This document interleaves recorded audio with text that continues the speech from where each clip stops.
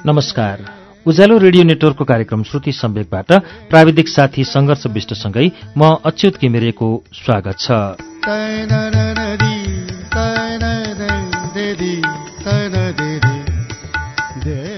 श्रुति सम्वेकको आजको श्रृङ्खलामा पनि मैले एउटा पुस्तक लिएर आइपुगेको छु। पदम विश्वकर्माको कथा संग्रह तमसुक मैले आज श्रुति सम्वेकमा प्रसारण गर्ने कथा संग्रह हो। यसभित्रका केही कथाहरू म आजको श्रुति सम्वेकमा प्रसारण गर्छु।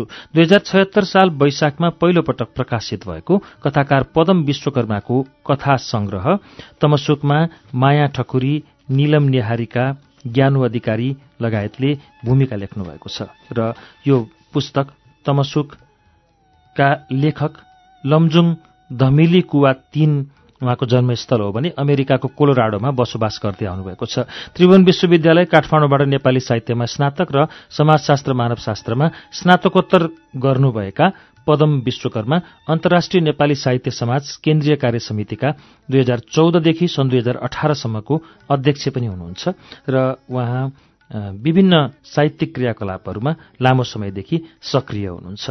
उहाँको शब्दसुमन कविता संग्रह प्रकाशित भइसकेको छ र यो तमसुक कथा संग्रह 2076 साल वैशाखमा पहिलो पटक प्रकाशित भएको पुस्तक हो र यसको पहिलो कथाबाट म आजको श्रुति सम्वेकको वाचन सुरु गर्छु। कथाको शीर्षक छ मिठाईमा भुलेको जिन्दगी।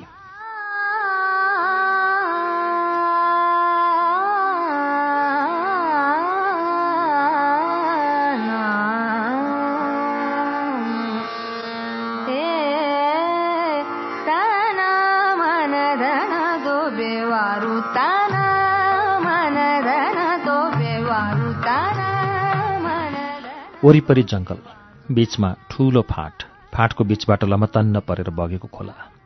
हिउँदमा सुक्ने र बर्खायाममा उर्लने खोलाले फाँटका अधिकांश भागलाई बालुवाले छोपेको छ।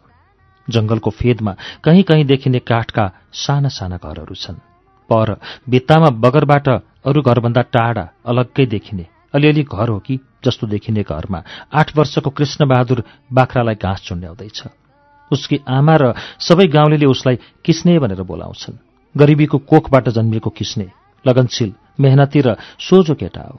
ऊ सानै छँदा यस संसारलाई छोडेर परलोक भएको थियो उसको बाउ। उसलाई र उसकी आमालाई बेसहारा बनाएर सदाका लागि बिदा भएको थियो उसको बाउ। बाउले यस संसारबाट बिदा लिएको दिन उसलाई अलिअलि सम्झना छ। आमा छाती पिटी पिटी रोएको दृश्य सम्झेर उसको मन चसक्क हुन्छ अझै पनि।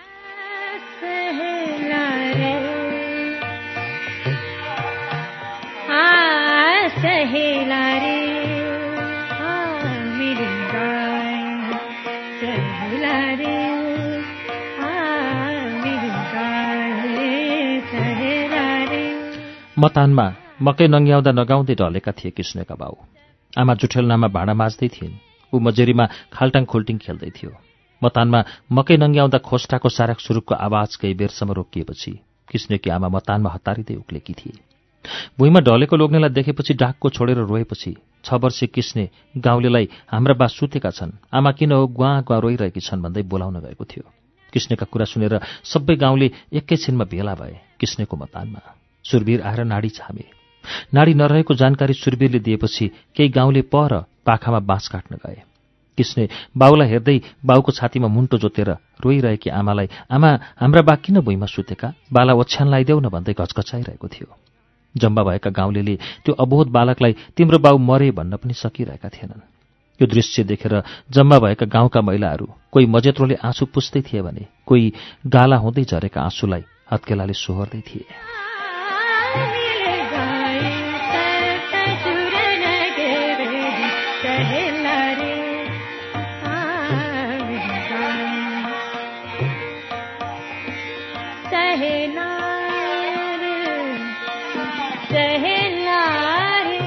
सुरवीरले बान परेछ भने जंगल गएका केही मानिसहरूले हरियो बाँस ल्याएर एकैछिनमा बाँसको खट बनाए। किस्नेको नाता पर्ने काकाले खाडीको सेतो कपडा लिएर आए। किस्नेका बाउलाई बाँसको खटमा सुताएर सेतो लुगाले ओढाएपछि किस्नेकी आमा झन् मूर्छा परी रुन थालिन्। 4 जना बलिया गाउँले ठिटाहरूले बाँसको खट काँधमा राखेर किस्नेका बाउलाई बोकेर हिँडे भने नारायण बाहुनले एकहोरो शङ्ख फुक्दै खटको पछि पछि लागे। जम्मा भएका गाउँलेहरू पनि लाम लागेर एक एक गर्दै हिँड्न थाले। मलाई छोडेर एक्लै नजाऊ किस्नेका बा भन्दै डाकको छोडेर रोएकी किस्नेकी आमालाई जम्मा भएका महिलाहरूले यस्तै हो किस्नेकी आमा, ढिलो चाँडो सबैले एक दिन त जानै पर्छ यसो भन्दै सम्झाउँदै थिए।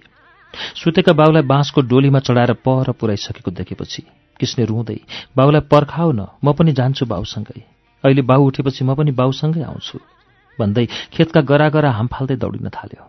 असारमा खेत रोपाई गर्न कुलोमा ल्याएको पानीले चिप्लो भएको खेतको आलीमा चिप्लिएर मरिनी बाउ भन्दै बजारियो।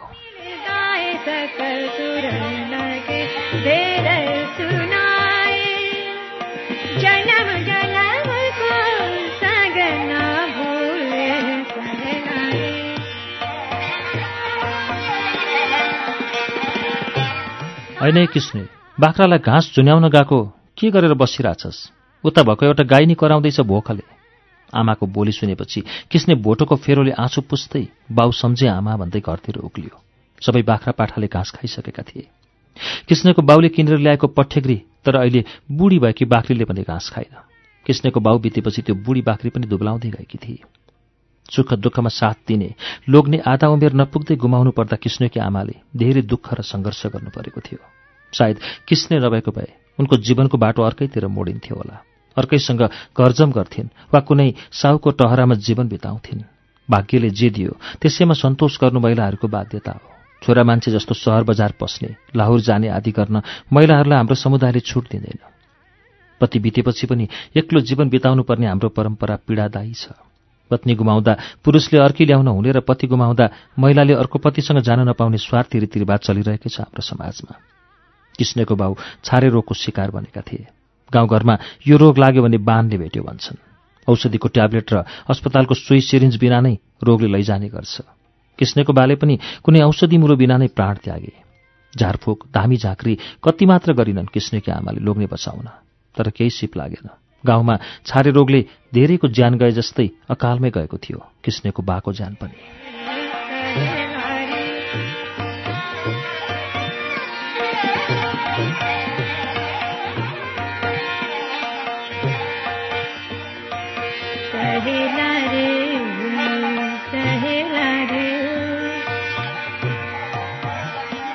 बा बितेपछि किस्नेकी आमालाई जीविका चलाउन धौधौ पर्यो।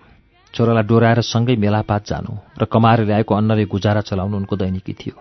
बिस्तारै दुःखका साथ ढिँडो, जाउलो, फाँडो खाँदै किस्नेका आमा छोराको दिन बित्दै गयो। गाउँका अरू केटाकेटी जस्तै किस्नेलाई पनि 8 वर्ष भएपछि स्कुल पठाइन् किस्नेकी आमाले। गाउँघरको स्कुल, उसको घरबाट स्कुल जान 1 घण्टा जति लाग्थ्यो। टोलका अन्य साथीहरूसँगै किस्ने पनि स्कुल जान्थ्यो। उमेरसँगै किस्ने कक्षा उक्लँदै गयो। 2 कक्षा 3 कक्षा गरेर उसले 5 कक्षा पास गर्यो। मेहनती भएकोले ऊ कक्षामा सधैँ पहिला वा दोस्रो हुन्थ्यो। प्रतियोगिताहरूमा सधैँ प्रथम भएकाले उसलाई पुरस्कार स्वरूप कापी कलमको दुःख थिएन। नयाँ कक्षा सुरु गरेपछि भने नयाँ किताब, झोला र स्कुलको ड्रेस किन्नुपर्ने नियम थियो। कक्षा पास त गर्थ्यो, तर अर्को कक्षा चढेपछि उसलाई आवश्यक पर्ने किताब, झोला, ड्रेस किन्न उसको आमालाई सधैँ धौधौ पर्थ्यो। साउसँग हारगुहार गरेर ऋण मागेर उसको किताब, झोला र ड्रेस किन्ने गर्थी किस्नेकी आमाले। घरमा पेटभरि खान पनि मुस्किल थियो। कहिलेकाहीँ छुट्टीको दिन कृष्णे श्यामको घर जाने गर्थ्यो। जातपात, थर, गोत्र मिल्ने र कहिलेकाहीँ किस्नेकी आमाले काममा सहयोग गरिदिने हुनाले 2 परिवारबीच नजिकको सम्बन्ध थियो।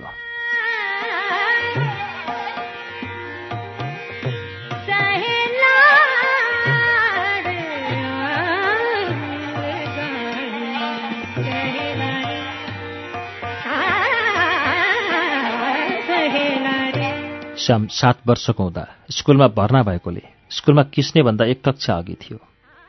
शिक्षकले दिएको होमवर्क गर्न गणित र अंग्रेजी सिक्ने न्युले किस्ने श्यामको घर नियमित जाने गर्थ्यो। श्यामको घरमा गएको दिन किस्नेले पेटभरि टन्न खान पाउँथ्यो।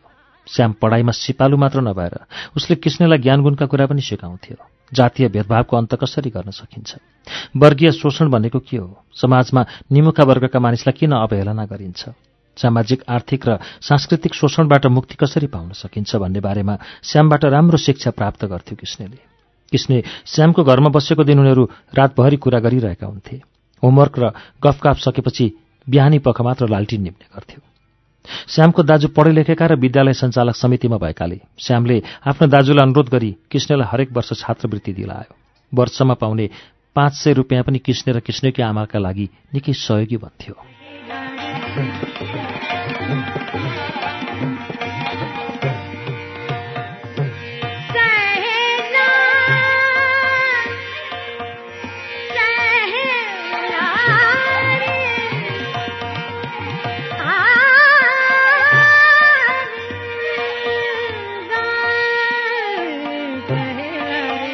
गाउँको निम्न माध्यमिक विद्यालयमा 7 कक्षा उत्तीर्ण गरेपछि हाईस्कुल पढ्न 2 घण्टाको बाटो हिँडेपछि पुगिन्थ्यो। निम्न माध्यमिक विद्यालय सकेपछि हाईस्कुल पढ्न जानेहरूको संख्या कम भएन। कृष्ण माध्यमिक विद्यालय जान थाल्यो र 1 वर्षपछि ऊ कक्षा 8 उत्तीर्ण भयो। माध्यमिक विद्यालय पढ्न थालेपछि पनि श्याम र कृष्णको नियमित भेट भइरह्यो। स्कुलबाट फर्कँदा 2 बाटोसम्म उनीहरू सँगै फर्कन्थे र कृष्ण केही हप्ता बिराएर श्यामको घर जाने, होमवर्क सँगै गर्ने, नजानेको विषयमा सोध्ने गर्थ्यो। असल चरित्र भएको सुन्दर वर्णको कलकलाउँदो केटाहरूलाई मन पराउने मान्छे निकै हुन्छन् गाउँघरमा। कृष्ण कक्षामा सिपालु भएकाले र परीक्षामा सिकाइदिने भएकाले परीक्षामा केटीहरू उसको वरिपरि बस्न हानाथाप गर्थे। उसको सहयोगले वरिपरि बस्ने प्राय सबैले राम्रो अङ्क ल्याएर उत्तीर्ण हुन्थे। उसको मिठो बोली, सुन्दर अनुहार, सलक्क परेको जिउ, भद्र स्वभावको ठिटो भएकाले गाउँका आइमाईहरू उसँग ठट्टा गर्न झुम्बिन चाहन्थे र घरिघरि उसँग जिस्कन्थे। कृष्णकी आमा प्राय हरेक दिन काममा जाने गर्थिन्। स्कुलबाट घर फर्केपछि उसले खोपीमा सेलरोटी, खीर, मिठाई, फलफूल देख्थ्यो। भोकले खरिएर आएको कृष्ण हरेक दिन फरक फरक खानेकुरा देखेपछि मक्ख परेर खान्थ्यो।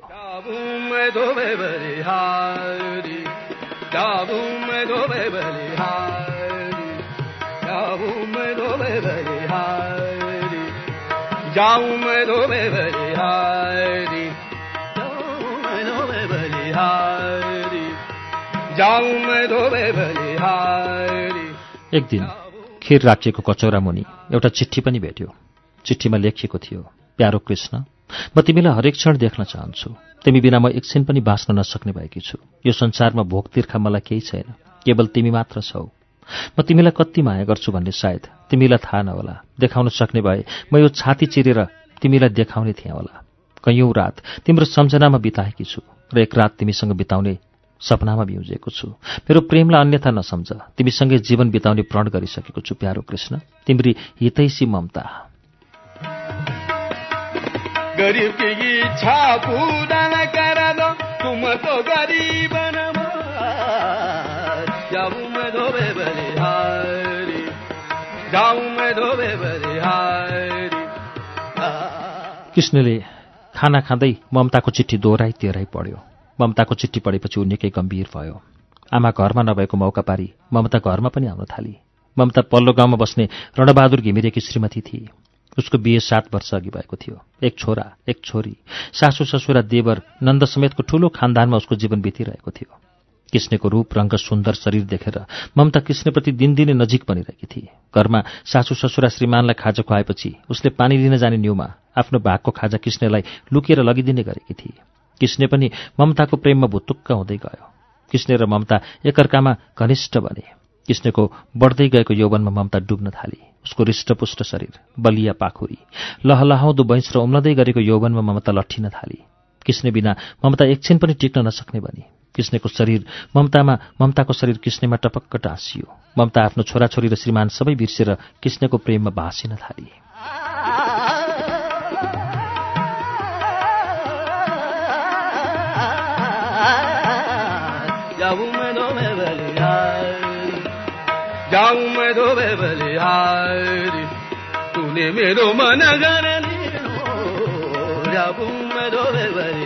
कृष्ण श्यामको घरमा जान टुटेको थिएन। सबैजना खाना खाइसकेपछि कृष्ण श्यामसँग होमवर्क गर्न, श्यामबाट समाज परिवर्तनका गहकिला कुरा सुन्न लालायित हुन्थ्यो।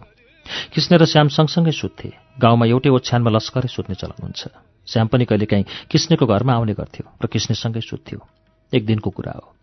होमवर्क सकिएपछि श्यामसँग टाँसिएर कृष्णले ममताका प्रेम पत्रहरू देखायो। ममतासँगको प्रेम, उसले हरेक दिन ल्याउने गरेको मिठा खानेकुरा, ममतासँगको यौन सम्सर्गको आनन्द सबै पोख्यो श्यामसँग। जेठ महिनामा अर्धवार्षिक परीक्षा थियो। अर्धवार्षिक परीक्षा सकेपछि 2 महिनाको लागि स्कुल छुट्टी भयो। होमवर्क नभएको हुनाले कृष्ण 2 महिनासम्म श्यामको घरमा आएन। बर्खायाम खेती किसानीमा श्यामको छुट्टी बित्यो। भदौ महिना सुरु भयो। सबै विद्यार्थी स्कुल फर्के। स्कुलमा किस्ने देखिएन। कक्षाभरि हल्ला चल्यो। कृष्णले ममतालाई भगायो। कृष्ण गाउँमा छैन रे, ममताको छोराछोरीको बिजोग भयो रे, आदि इत्यादि। यो सबै हल्ला सुनेपछि एक दिन श्याम स्कुल सकेपछि कृष्णको घर गयो। कृष्णको घर पुग्न 1 घण्टाको बाटो थियो। कृष्णकी आमा पिँढीमा रुँदै थिइन्। कृष्णको बारेमा सोधेपछि कृष्णकी आमाले सबै बताइन् र भनिन्, मिठाईमा कृष्णको जीवन गयो बाबु।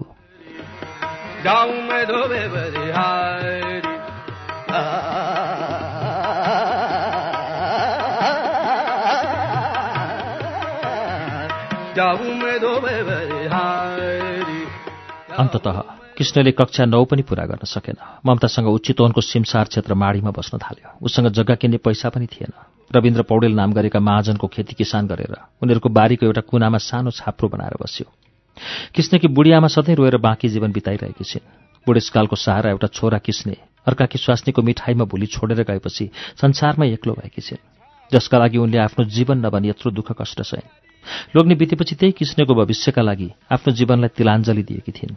कृष्णलाई दुःख कष्ट गरेर भए पनि धेरै पढाउँछु, बुहारी भित्र आउँछु, छोरा बुहारी गाउँकै स्कुलमा पढाउन जान्छन्, म नाति खेलाएर घरमै बस्छु, यस्तै यस्तै सपना बुनेकी थिइन् कृष्णकी आमाले। आज कृष्णकी आमा मध्य औँसीको रात आकाशमा टल्किएका धेरै तारामध्ये एउटा तारालाई हेर्दै वर्षौं अघि बितेका लोग्नेलाई सम्झी बरबराउँछिन्। मलाई नि लैजाऊ न कृष्णका बा, तिमी भएका ठाउँमा। तिमी त एकैछिनमा मलाई जान्छु पनि नभनी मकै नङ्ग्याउँदै नङ्ग्याउँदै गयो। तिमी गएपछि एक दिन तिमी सपनामा आएका थियौ। म धेरै रोको थिएँ तिमीसँग। तिमीले मेरो आँसु पुस्दै नरो सुन्तली, म गए नि तँलाई किस्ने नासो छोडिदिएको छु।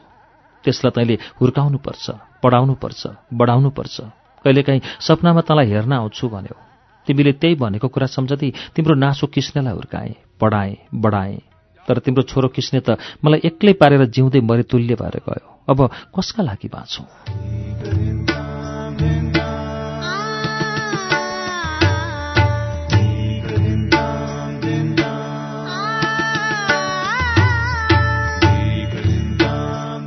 मिठाईमा भुलेको जिन्दगी शीर्षकको यो कथा मैले तमसुक कथा संग्रहबाट वाचन गरेको थिएँ।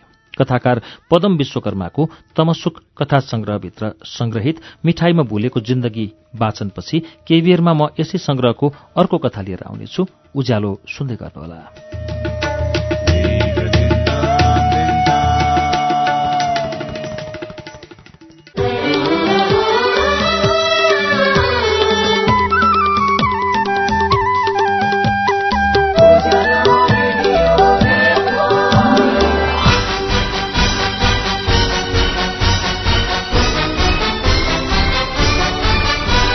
सीधा कुरा, प्रश्न विचार, उज्यालो रेडियो नेटवर्क।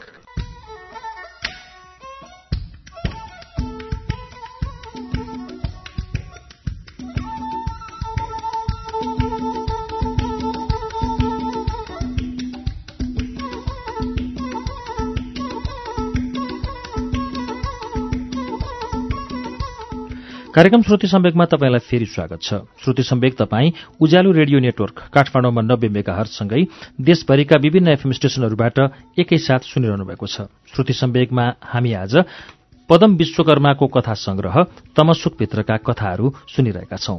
अबको चरणमा म यसै कथा संग्रहको शीर्ष कथा तमसुकको वाचन अब सुरु गर्छु।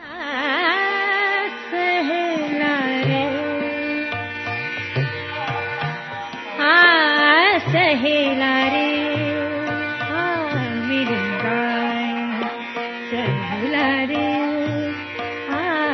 मेरी गाय, सहेला रे मेरी गाय, सप्त सुरन के वेद सुनाए, सहेला रे। वरिपरि जंगल, बीचमा ठूलो फाँट, फाँटका गराहरूमा लह लह झुल्दै गरेका धानका बाला, आलीमा लत्रिएका भटमास र मासका कोसाहरू, रातभरिको चिसोमा जागा बसेका बोट बिरुवाहरू बिहानीको पारिलो घामको न्यानोमा आनन्द लिएर बसेका जस्ता लाग्छन्। फाँटको बीचबाट लमतन्न सुतेको कुलोमा पानी बगिरहेको छ। भर्खरै आफ्नी आमाको गर्भबाट निस्किएका धानका बालाहरू बाहिरी संसार देखेर फुरुङ्ग पर्दै झुलेका देख्दा साउको खेतमा काम गरिरहेको हर्कबहादुरलाई पनि नेपालीहरूको महान पर्व दशैंको आगमन भएको हो कि भन्ने लाग्छ। फाँटको भित्तामा सबैभन्दा सानो घर, माटोले लिप्सेको पाप्राहरू जताततै उप्किएका छन्। नजिकबाट हेर्दा घर जस्तै लाग्ने तर परबाट कुहिएको परालको थुप्रो जस्तो लाग्ने घरमा तेर्सिएको बाँसको बलोमा रामेका बा पसिनाले भिजेको गन्जी फुकालेर सुइरिन्छ। उसका आँखा च्यातिएको गन्जीको तेस्रो पालमा पर्छ।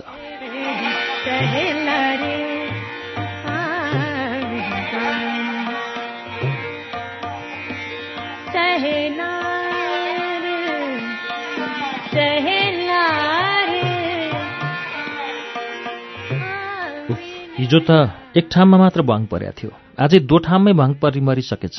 यो गन्जी जस्तै मेरो जिन्दगी पनि दिनदिनै भङ पर्दै गास्तो लाग्छ। खुइय गर्दै रामेका बा हर्कबहादुर मुढामा बसेर लखतरान परेको उसको शरीरलाई पाप्रा उप्केको घरको भित्तोमा अडेस लगाएर लोलाउँछ। रामे ठूलो भएर लाउर जान्छ। एक वर्षपछि रामे एउटा ठूलो गुन्टा बोकेर घर आइपुग्छ र बाउला ढोक गर्छ। चिरञ्जीवी भएस भन्दै आशिष दिन्छ हर्के रामेलाई। भित्रबाट हत्तनपत्त रामेकी आमा छोरालाई ढोगाउन तेर्स्याउँछ गोडालाई। रामेले आमालाई पनि ढोक्छ। झोला फुकाउँदै, हेर त बाउ, तिमीलाई यसपालिको दशैंमा कमिज चुराल ल्याइदिएको छु। आमालाई ढाकाको चौबन्दी छ, पुन्टे र भुन्टे अनि चाउरीलाई नि ल्याइदिएको छु। यसपालाको दशैं हामी राम्रो लुगा लाएर मनाउँछौं।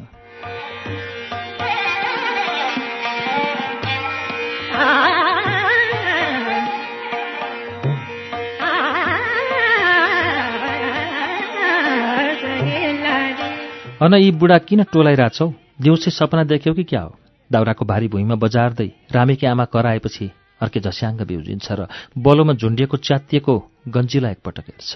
उ जस्तै श्रीमती हरिमाया पनि खेती मेला ढिकी जाँतो पानी पँतेरो घाँस दाउराले हैरान हुन्छे।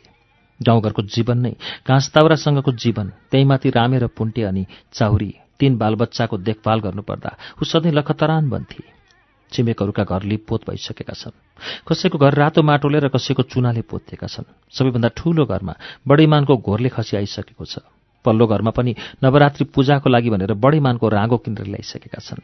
अधिकांशको घर घरमा बलि चढाउन पशुहरू भित्रिसकेका छन्। दशैं मान्ने क्रममा क्षमताअनुसारको सानोतिनो बलि चढाउनै पर्ने परम्परा छ।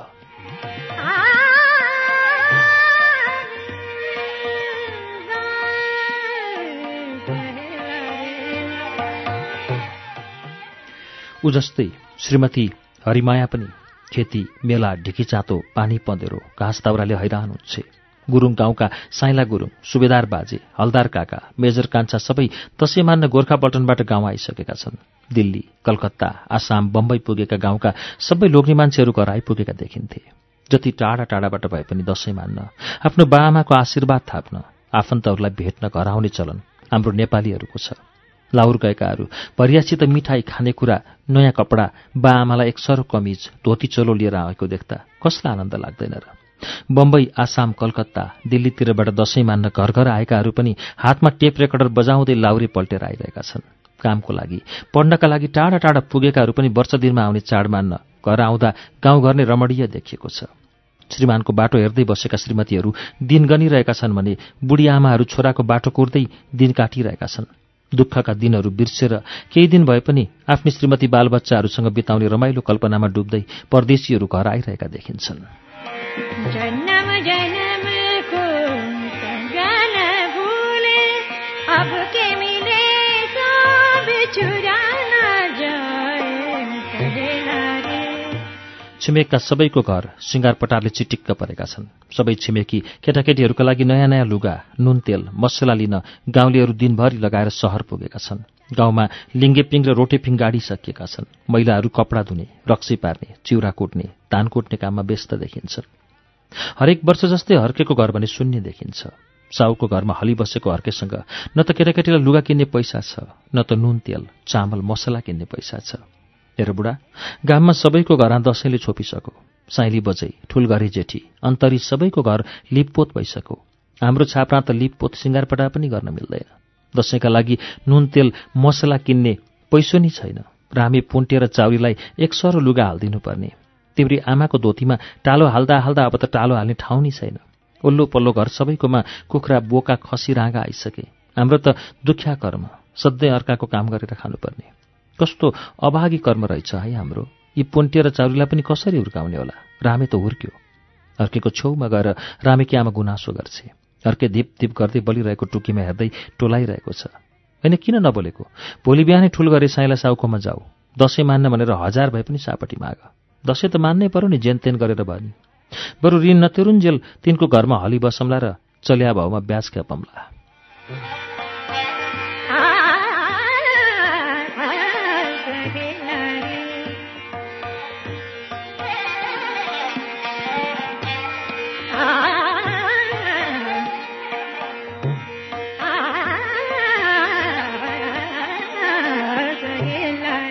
हर्केले लामो चुस्केर काट्छ। हेर रामे आमा, हाम्रो बिहेमा काड्यारिन अहिलेसम्म थाप्ला छ। फेरि पोहोर साल तेरो जिउ हलुङ्गो भएपछि मुखियासँग माग्या सापट तिर्नु सकेन। यसले के अरी तिर्छ भनेर किन दिन्थे र? होइन रामे बा, जाऊ एकपल्ट रोइ कराई गर, ब्याजको स्याज तिर्न परे नि तिरम्ला। तमसुकको औँठा छाप लाएर भयो नि लिएर आऊ। गाउँका साउहरू औँठा छाप नलाई त किन दिन्थे र? फुलपातीको दिन हर्के बिहानै उठ्यो। आँखा पुस्दै ठुला गरे साइला साउ कहाँ पुग्यो र पिँढीको छेउमा टुसुक्क बस्यो। साइली साउनीले सोधिन्, ए हर्के, एका बिहानै किन आइस् त नि फुलपातीको दिन? साइला साउलाई भेट्न आएको हजुर, दसैँ मान्न थोरै ऋण दिनुहुन्थ्यो कि? हर्केले भन्यो। साउ चाहिँ कुरा हरेस, म साउलाई बोलाइदिन्छु, बस्दै हर। साउजी पूजापाठ सकेर आउँछन् भन्दै साउनी भित्र पसिन्। पूजापाठ नित्यकर्म सकि ठुला गरे साइला साउ बाहिर निस्के। जदौ गर्दै हर्के बसेको डिलबाट जुरुक्क उठ्यो। साइला साउले सोधे, क्यार्न आइस् त नि बिहान बिहानै? तेरा साउका खेतमा पानी लाउन गइनस्? ठुला बडा साउले सधैँ जसो गरिबलाई होच्याएर बोलेको सुन्दा हर्केले खिन्न हुँदै मनमा नै भन्यो, कति हेप्छन् है यी साउहरू।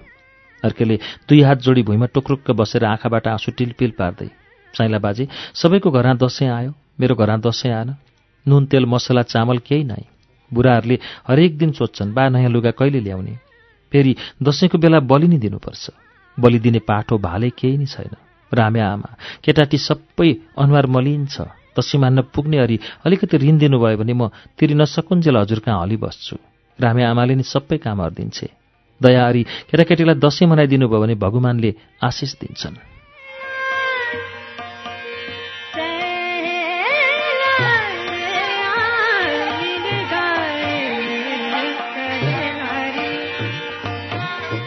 हर्केले बोलिसकेपछि कुटिल मुस्कानसहित साइला बाजे भित्र पसेर 1000 रुपियाँ, एक पाना खाली नेपाली कागज अनि कलम लिएर निस्के। त्यसै कागजमा तमसुक लेखी, तमसुक र 1000 रुपियाँ भुइँमा राख्दै, लौ हर्के, यो तमसुक ल्याप्चे लगा, अनि भोलिदेखि यो पैसा नतिरेसम्म त मेरो हली हो र तेरी स्वास्नी नोकर्नी भई भनेर आदेश दिए।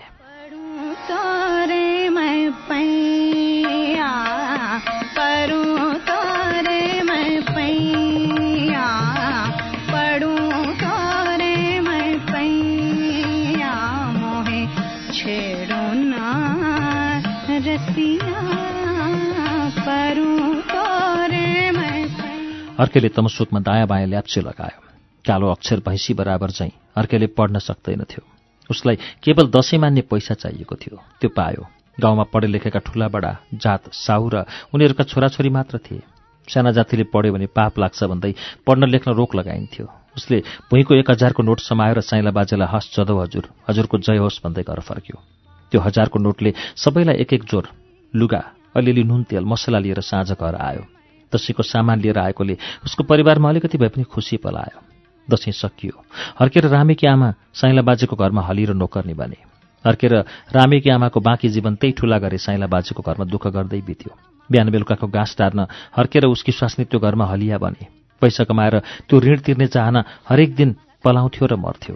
10 वर्षसम्म पनि तिर्न नसकेपछि साइला साउले हर्केलाई हिसाब गर्न बोलाए। उनले तमसुकमा 1000 रुपियाँका पछाडि एउटा शून्य थपेर 10,000 लेखेका थिए।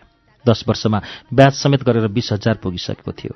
साइला बाजेले फेरि 20,000 को तमसुक बनाए र त्यसमा ल्याप्चे ला भने। सोझो हर्केले चुपचाप ल्याप्चे लगायो र साउको हली बनिरह्यो। हर्केको जीवन हलिया बनेर ठुला गरे साइला बाजेको घरमा बित्यो।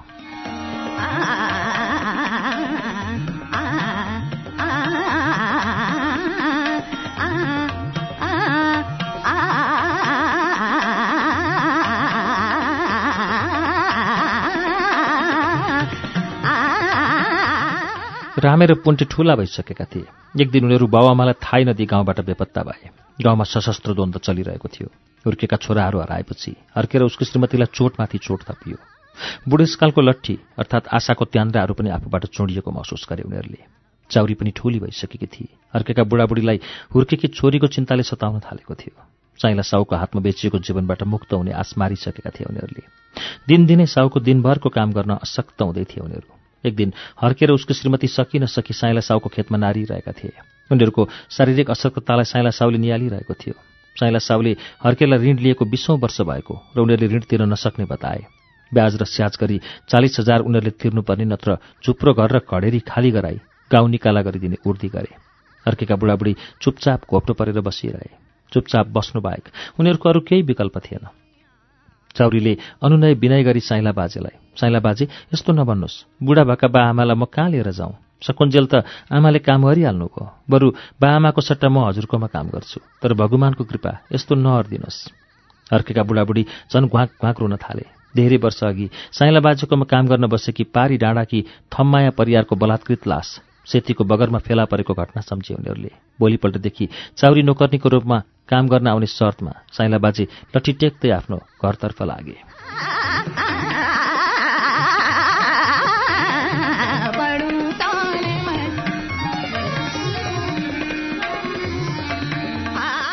मरेतुल्य जीवन बिताइरहेका हर्केका बुढाबुढी भित्र हो कि बाहिर हो भन्ने पनि नचुट्टिने अवस्थाको घरमा बसिरहेका छन्। उसै गरी बडा दशैंको चाड छरछिमेकमा भित्रिसकेको छ। सबैका घर सिँगार पटारले रङ्गीन भएका देखिन्छन्। बडा दशैंको रौनक वातावरणले उनीहरूको दुःखी जीवनलाई स्पर्श समेत गरेको छैन। चाउरी साइला साउको घरमा काम गर्न जान बाहिर निस्किन्छे। हर्के र हरिमाया मुटुमा भक्कानो पार्दै भएर त्रसित अनुहारले साइला साउको घरतिर लम्किएका छोरीका पाइला गन्दैछन्।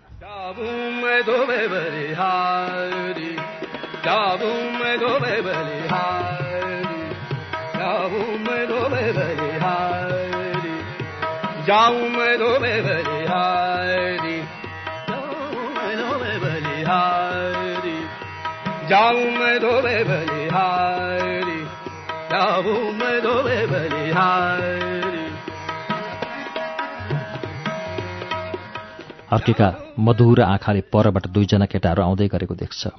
जति जति नजिक आउँदै गर्छन् उति उति उसको मानसपटलमा वर्षौं पहिले दिउँसै देखेको छोटो र मिठो सपनाको याद आउँछ। ए बुढी हेर त, परबाट आउने हाम्रो रामे र पुन्टे जस्ता लाग्छन्। रामे र पुन्टेको नाम लिने बित्तिकै हरिमाया आँगनको डिलमा उभिएर आँखी भाउमाथि दाहिने हातलाई धारे पारेर निहाल्छे।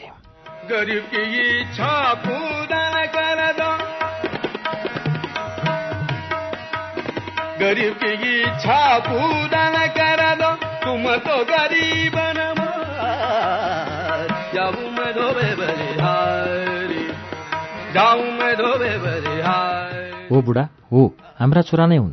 आफ्ना सन्तानलाई चिन्न मेरा आँखा अझै कमजोर भएनन्। अकस्मात हर्के बुढौली घोक्रो फुलाएर चाउरी त घरा फर्की, तेरा दाईहरू लाउराटा आए भन्दै कराउँछ। बीचमा एउटा ठूलो सुटकेससहित रामे र पुन्टे घर आइपुग्छन्। चाउरी तीन कानलाई नाच्दै घर फर्किन्छे। सबै एक आपसमा हेराहेर गर्दछन्। सबैका गला अवरुद्ध हुन्छन्। दुःखका आँसु खसेर रित्तिएका आँखाले खुसीका आँसुहरूलाई पनि रोक्न सक्दैनन्। सबैका आँखाबाट हर्षाश्रु बर्सिन्छन्, अकस्मात जेठ महिनाको चर्को घाममा बर्सिएको पानी जस्तै।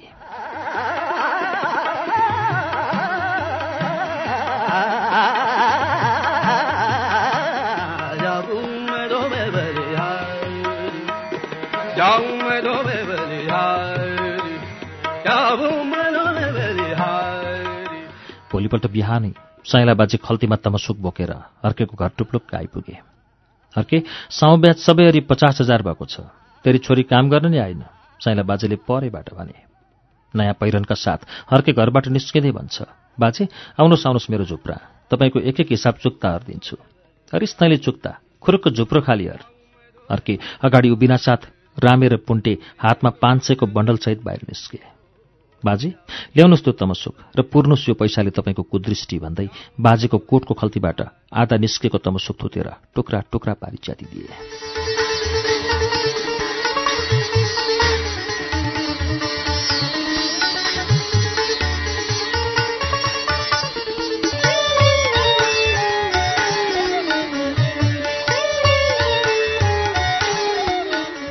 तमसुक शीर्षकको यो कथा मैले पद्म विश्वकर्माको कथा संग्रहबाट श्रुति सम्वेकमा वाचन गरेको थिएँ। मैले आज पद्म विश्वकर्माको कथा संग्रहभित्रबाट 2वटा कथाहरू सुनाएँ।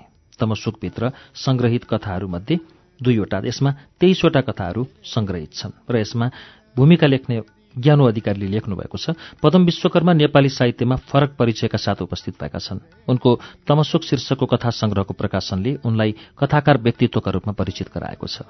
साहित्यमा उनको यो दोस्रो कृति भए पनि कथा संग्रहका रूपमा भने पहिलो कृति हो।